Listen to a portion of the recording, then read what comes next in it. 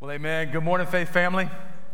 Hey, it's good to see all of you here. Thankful for our worship team and for Brother Dan reading the text this morning and praying for us. Keep your Bibles open. We're going to journey through Romans chapter 9. Prayerfully, we'll get through all 5 of these opening verses, 1 through 5. Now, full confession, whenever I was mapping out my sermon plan, I usually map out between 3 to 6 months ahead of time and do a real skeleton of an outline to understand where we're going. But I fully love fresh baked bread, so every Monday, I'm just in like that particular text, trying to dig through it. And as I was trying to study Romans 9 as a whole, it didn't take long at all for me to realize there's no way that I'm going to be able to preach through it in its entirety in one sermon.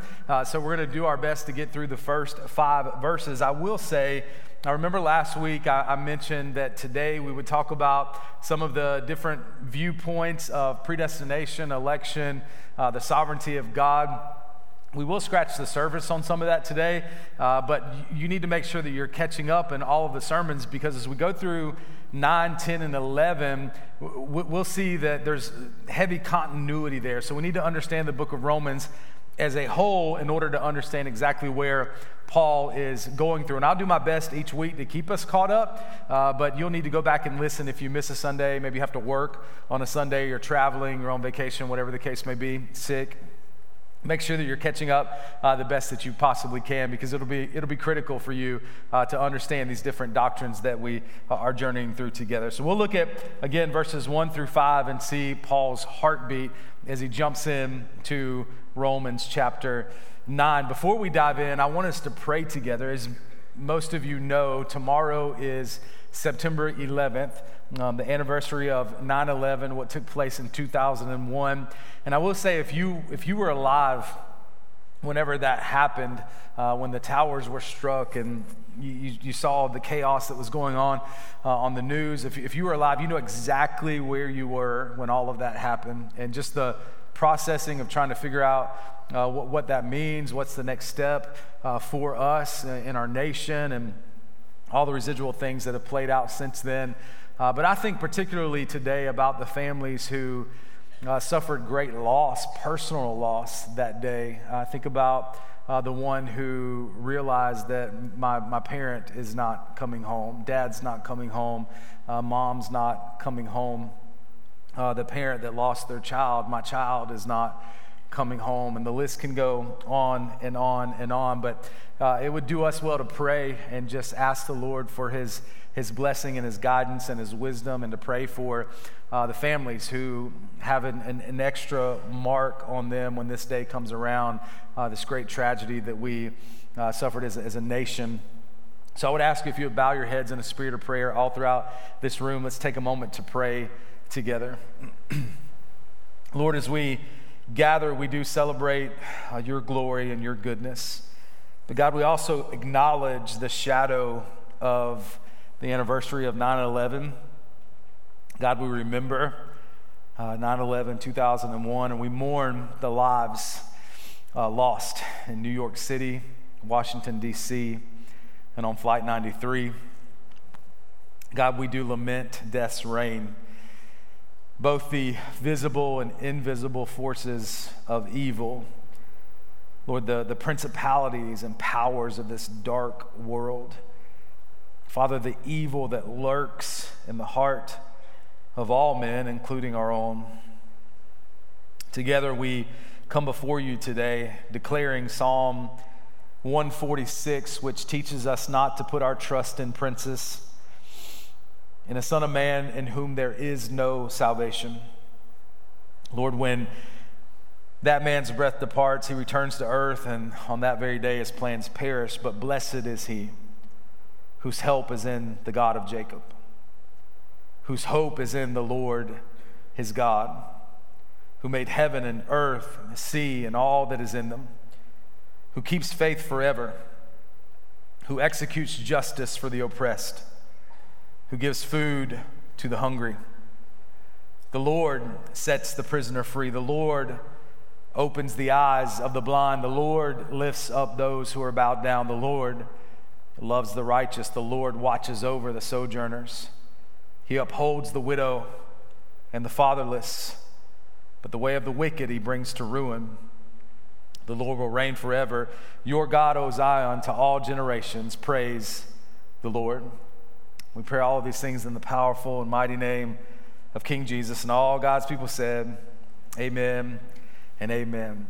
Well, hey, listen, before getting too deep into our delve of predestination, I think it's good for us to see how important it is for us to have a predisposition of love towards those who do not know Christ. Now, admittingly, we know that this term loved used in our language today is pretty broad.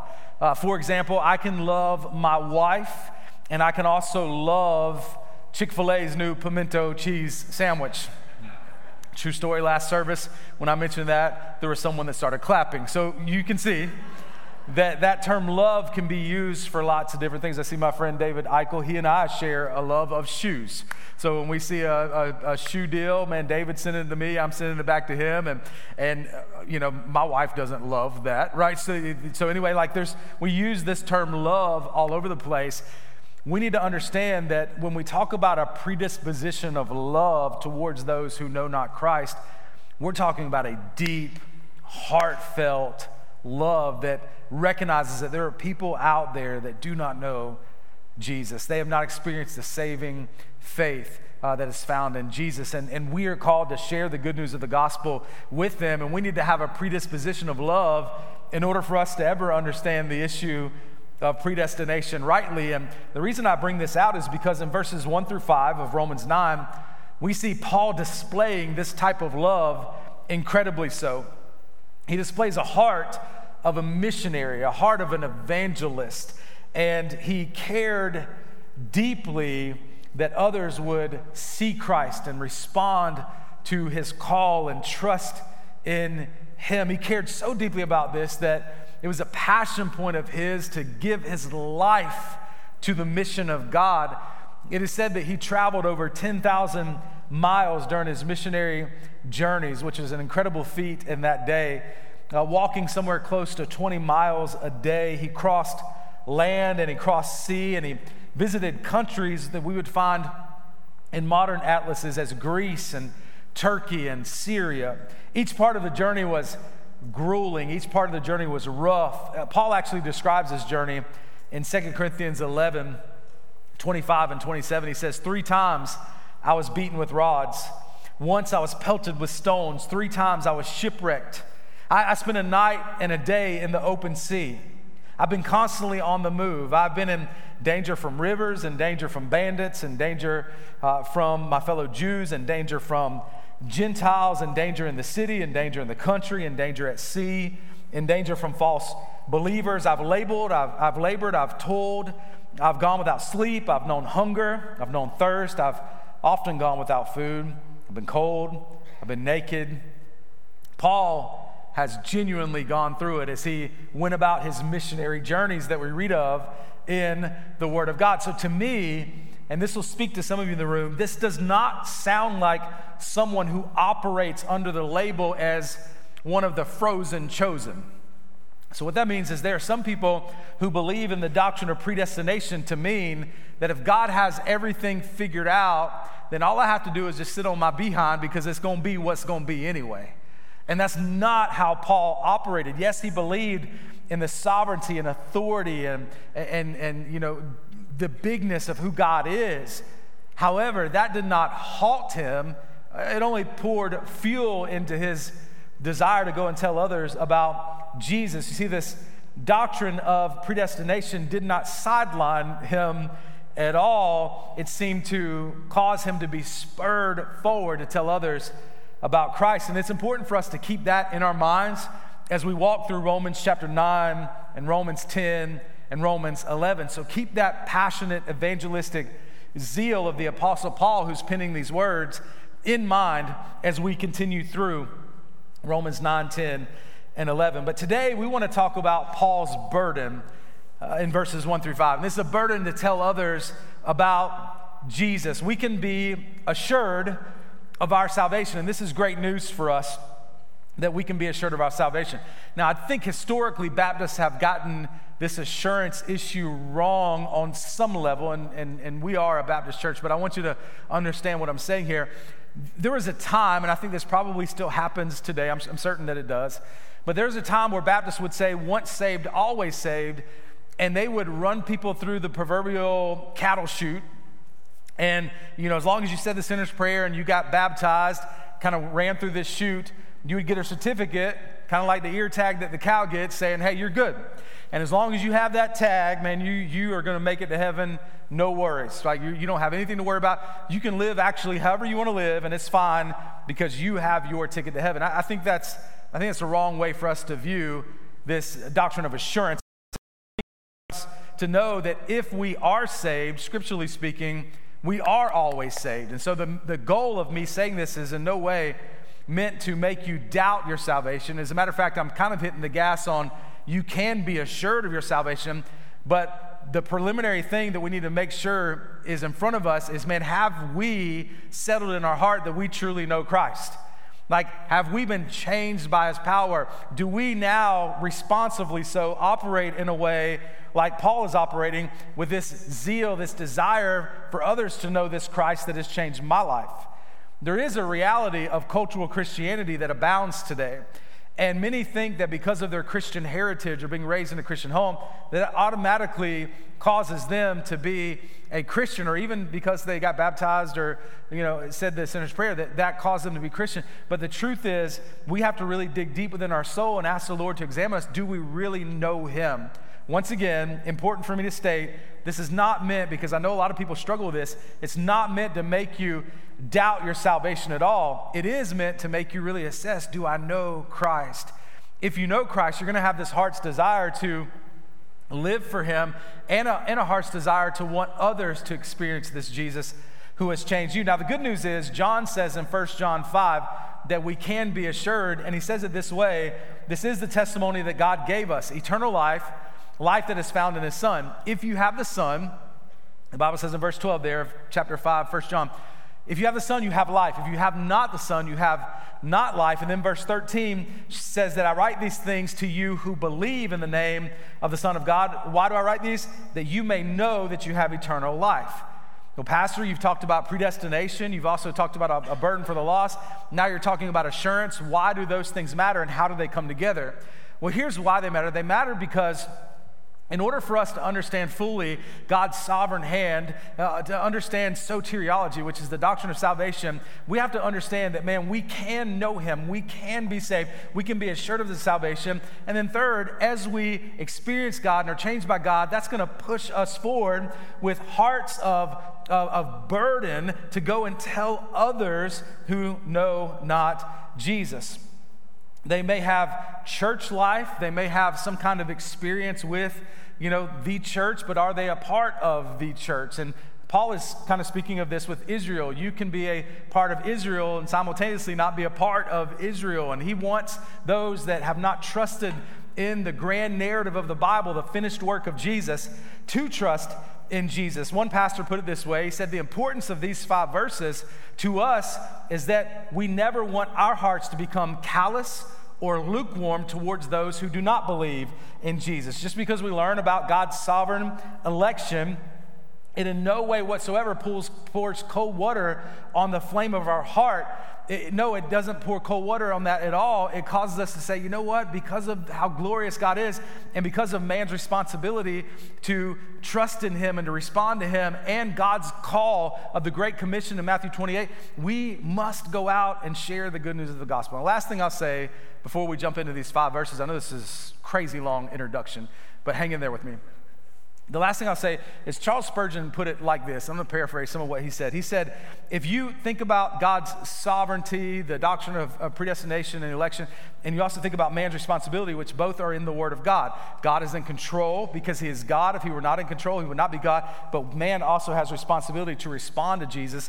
We have responsibility to tell everyone about Jesus so that they may respond to Jesus, and a burden to see the world saved. Both of these doctrines are on the same train track. Now, where these tracks intersect there is this thing called the mystery of God, to where we in our humanness, we cannot fully understand the deepest mysteries of God. And that is not a cop-out statement. This is just a reality. We need to be okay not understanding where some of these things intersect.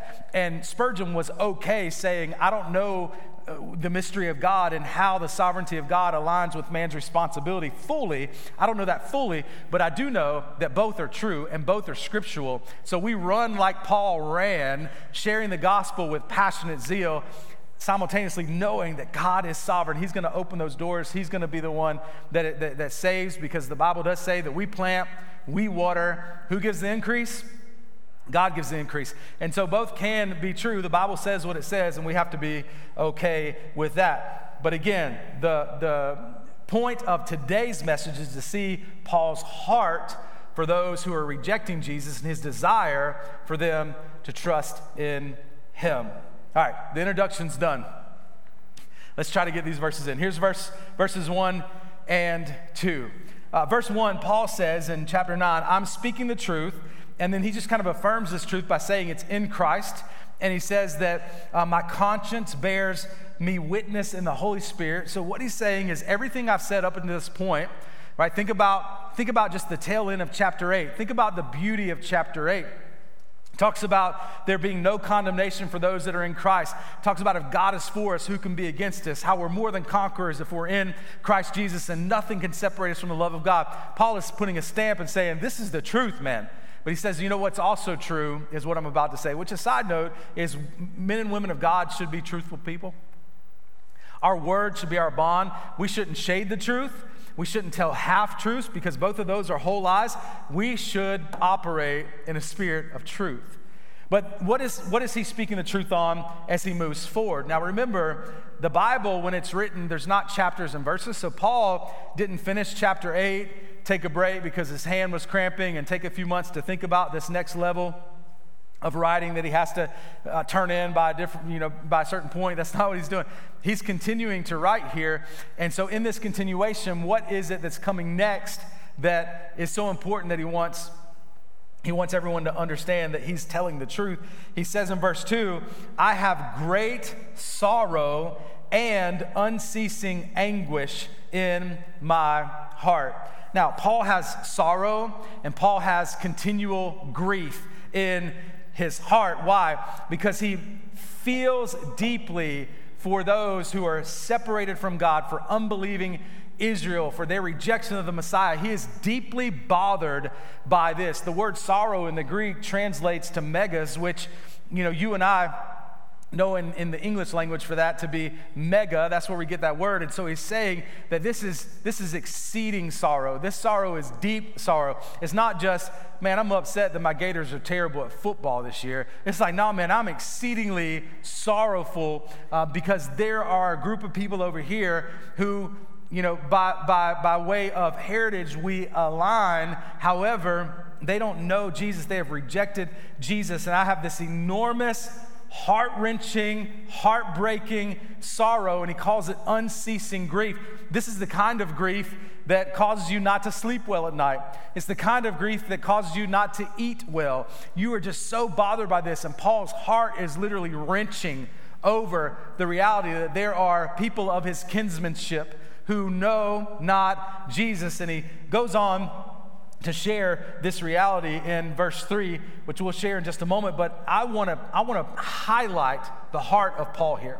I want to highlight how deeply he cares for the lost. I want to highlight that because this is critical for us. I remember meeting a good buddy of mine who became a good buddy of mine. I remember meeting him for the first time. His name was Skipper.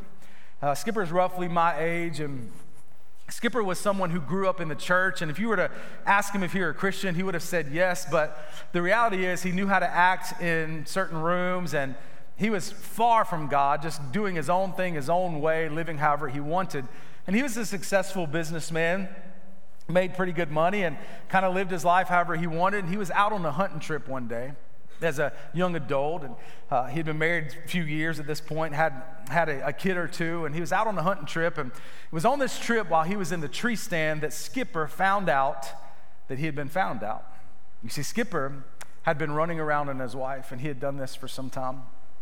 And he was just living life however he wanted to live. He thought he could live a life of duplicity.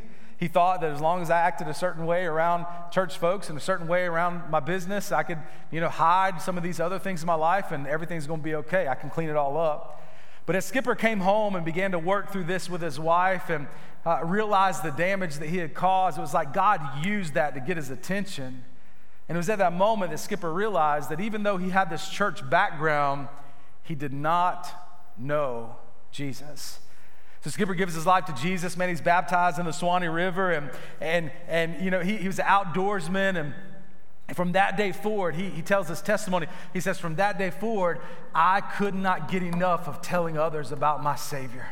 Who am I that he would save me and redeem me? And that marriage was reconciled, and he and his wife were used to do incredible things to the glory of God. Now, unfortunately, Skipper lost his life just a couple of years ago as a young man, but I think about Skipper, and here's what I think about every time I talk to Skipper. This isn't hyperbolic in the least sense. It's not at all hyperbolic. Every time I talked with Skipper, every time I saw him, he would give me a big old bear hug. He'd pick me up, and every time, as quickly as he could, he would pivot our conversation to Christ, and he would have tears. I mean, he would be emotional every single time, tears in his eyes whenever he talked about his Savior. And his passion and desire for others to know Christ, man. For me, when I see Paul's heart here, I can't help but think about Skipper. I can't help but think about that desire he had to see others know Jesus. And this is the very heart that Paul is displaying. Let's continue to look at that heart. Verse 3, he says, for I wish that I myself were accursed and cut off from Christ for the sake of my brothers, my kinsmen, according to the flesh. Now, Paul knew that I could never do anything to atone for the sins of my brothers and sisters. He says, but you know what? If I could do anything in the world to atone for their sin, I wish that I could do that. I would go to hell for them so that they could be free, so that they could have life in Christ. Man, this level of compassion, this level of selflessness is so Christ-like. The only way that people can love in this manner is in Christ, is produced from the Lord. It is distinctly Christ-like love. It is distinctly Christ-like compassion and distinctly a Christ-like burden for the lost. As I look at what Paul is saying here, I can't help but assess my own heart and to ask myself, do I have that same type of burden? This is why we exist as a church. We exist for a lot of things, but the main thrust of why we exist is we want those who do not know God to know Him. We want the world around us, and we have a big world right outside our doors. We want Apex and beyond to know that Jesus loves them, man. We want them to know that there's hope in Christ. We want them to respond to the gospel. We want them to know that Jesus is the answer to their deepest needs. And they're running around trying to fill the hole that only Christ can fill with all kinds of things. But we want them to see that it is Christ that they need. And Paul felt this so much so that he would walk 20 plus miles a day. He would get on an old boat. He would do all these things just to share the good news of the gospel.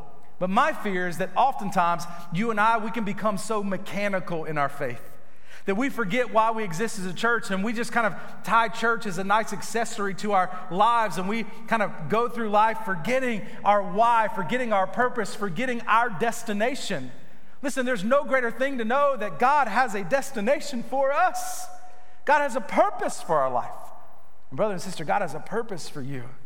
And He wants you not to be mechanical in your faith. He doesn't want me to be mechanical in my faith. He doesn't want us just to gain knowledge for the sake of gaining knowledge. No, we come to worship and we go to Bible study and all the things so that our affections for Christ can grow, so that our affections for the lost can grow. He doesn't want us to be like seminarians. And I graduated from 2 different seminaries, so I'm not just picking on them. But He doesn't want us to be like seminarians where we can get into a bubble and discuss all the nuances of theology. All the while, there's a lost and hurting and broken world outside of us, and we're nitpicking everything to death to where we are not sharing the gospel with the world that needs it.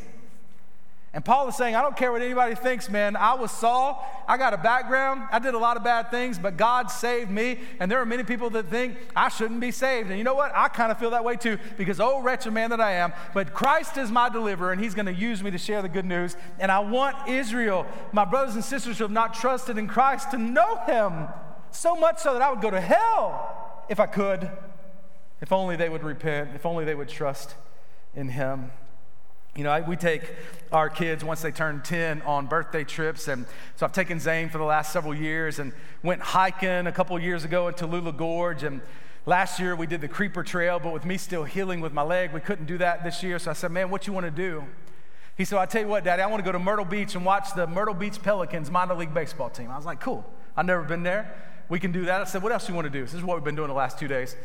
I said, what else you want to do? He said, I want to go to Florence, Daddy. I want to go to that store, Boosie's. I was like, bro, it's Buc-ee's, first of all. But, so we went to a baseball game and to a gas station. It was cool, right? Birthday trip. But the neat thing about it is the time that we get to talk. And I was able to share with him. He's asking me questions about church. It's kind of weird being a PK, right? Pastor's kid.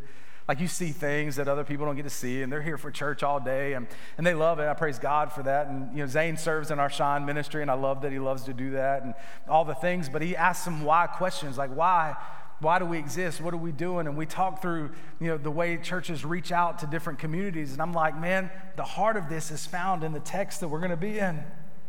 Right? Paul is saying, I do this because I want people to know Christ. I want people to know Christ. And I want to just say this to you because I think I should. And I don't know if I'm going to say this right, but I'm just going to say it, and then we'll post another service, I guess, if I get it wrong. But when I stand up here before you, this was not a career choice for me. And listen to me, our church treats my family so well, like so well.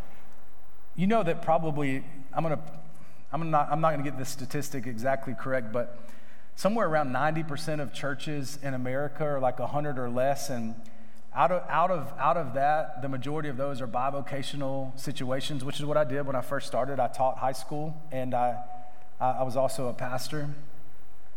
Our church is large. Our church, man, you guys are generous, and we try to be generous because of your generosity, and God's doing incredible things, and church is great to us and our family, but in no way is this a career move for me. I'm probably a lot better at a lot of different things, and I'm not great at anything, but I'm probably better at a lot of things than I am at this. But the reason I do this, number one, it's God's leading and God's call, but number two, man, we have to know that there are people that are going through life knowing 10 out of 10 of them will pass away.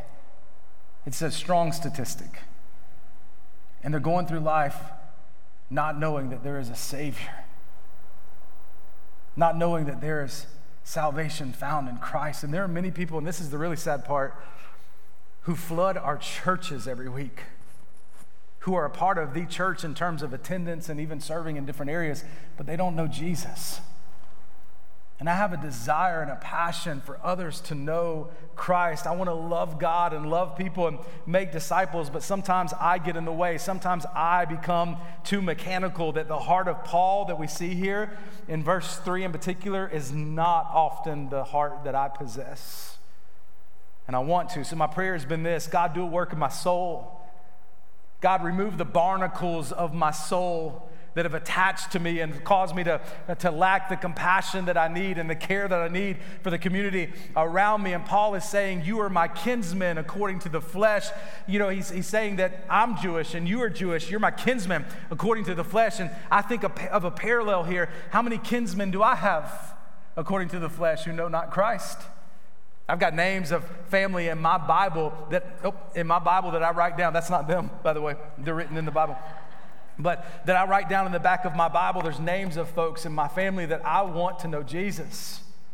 Maybe you have a sibling, maybe you have a spouse, a parent, an aunt, an uncle who need to know Christ. Are you sharing the gospel with them? I remember a pastor friend telling me of the opportunity he had to share Christ with his dad, and he baptized his dad, and it was a glorious opportunity in the church to say, this is my father, but it's also my brother in Christ. And it was an amazing opportunity, but he had to have a heart like Paul had here in order for that to happen. How can God rev up my desire to share the gospel? How can I plant seeds in people's life? And I pray you, as a believer in the room, that you will feel the same way about your life, that you'll ask for this desire and passion, white-hot passion to share the gospel. Let's look at verses 4 and 5 as we close. Paul is saying that you as Israelites, you have a lot of privileges. As God's chosen nation, you have a lot of privileges. To you belong adoption. To you belong glory and covenants and the giving of the law and worship and promise. Verse 5, to them belong the patriarchs, and from their race, according to the flesh, is in Christ, who is God over all, blessed forever.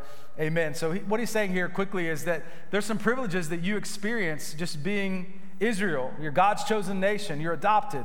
The Old Testament calls this adoption, you're the firstborn. We know that firstborns get certain privileges.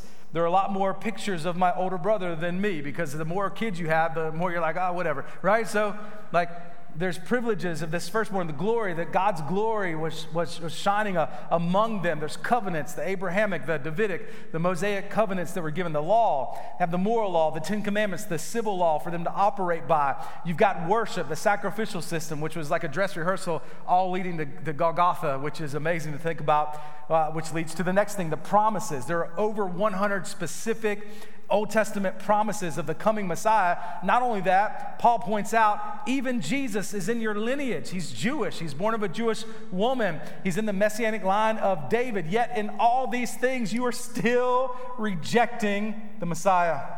And Paul's heart is broken over this. Now, I wonder if the same could be true of us. As Stephen Lawson points out, have you had special privileges in your life of hearing and knowing the truth of the Word of God growing up? Did you have parents that took you to church? Did you have a mama that prayed for you? Did you have a daddy that would share Jesus with you? Oftentimes we, like Israel, remain unbelieving, even though we have these privileges in front of us. Greater privileges have been afforded to you than even Israel, because you live in a day of the fulfillment of the promises, and the Messiah has already come and he's already kept the law. We have all of this in front of us, but the question remains, have we surrendered all to Jesus? So I just want to ask you a heart-searching question. Have you been born again? Do you know the Lord in your heart? Do you have the privilege of being here today and realizing that, man, maybe I've gone through the motions and maybe I've been mechanical, and maybe today is a day where I need to really examine my heart and see if I know Jesus? Again, the point is not to make anyone doubt, but I got to tell you this, more so than any other thing throughout the ministry that God has given me, I've seen people who had gone to church, they were even leaders within the church, who came to faith in Christ, just like my buddy Skipper. Right? They may not have the same story as Skipper. It may not have been this egregious sin that was so overt in their life, but at some point along the way, they saw face to face who they really were. And they realized that they had a lot of Christian heritage, but they didn't know Jesus. I wonder if that's true of anyone in this room. And so there's two reasons I wanted to share this today. Here they are. Number one, assess our own hearts. Do we really know Christ? Do you really know Jesus today? Do you really know Jesus? I would say this quickly. Even as a kid, I would have told you I knew Jesus. My grandmama took me to church, and my parents would go sometimes. They definitely hit all the VBSs up, because that's like a free babysitting week. And I did all that stuff, man. And if you were to ask me if I was a Christian, I would have said yes. But it wasn't until I was 16, going on 17, that I realized I didn't know Jesus. Do you know him today? That's the first reason I want us to see this passage and take that home with us. But the second thing is, like Paul, do we have a compassion and a passion, a zeal to share the gospel with those who know not Christ?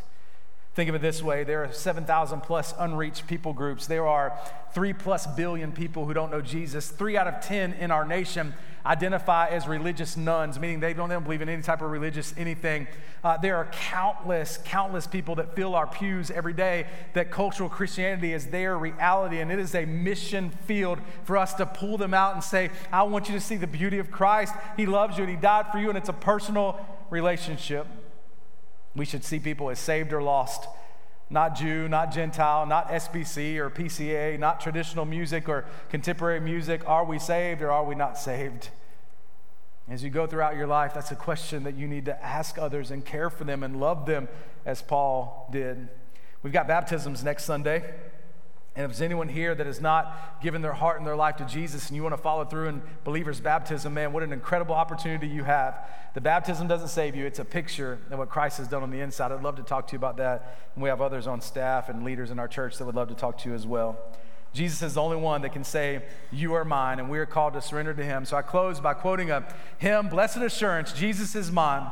Oh, what a foretaste of glory divine, heir of salvation, purchase of God, born in the Spirit, washed in his blood. Is this true of you? This is my story. This is my song, praising my Savior all the day long. Do you know him as Lord and Savior today? We're going to sing about Christ alone in just a moment. And I pray that we'll sing with all the passion that we have, and we'll assess our own hearts and ask the Lord to work in us in a manner of which only he can. God, thank you for your kindness towards us. Thank you for your word. God, I pray as we close out this day, Lord, that you have marked us by your word. God, I pray that we will not forget the truths of your word, as Paul has clearly shown what it looks like to care for those who don't know Christ. God, that we have that same care. And Lord, as we look throughout this word, we also see, as Paul is ministering to the Israelites and sharing with them that they are his kinsmen by the flesh, God, may we also see that there are others that are even close to us who don't know you. God, that we have the opportunity to share with them. And may we also assess our own hearts. God, may we also look to you as our hope. Lord, do a work your way. We pray all of this in the powerful name of King Jesus, and all God's people said, amen.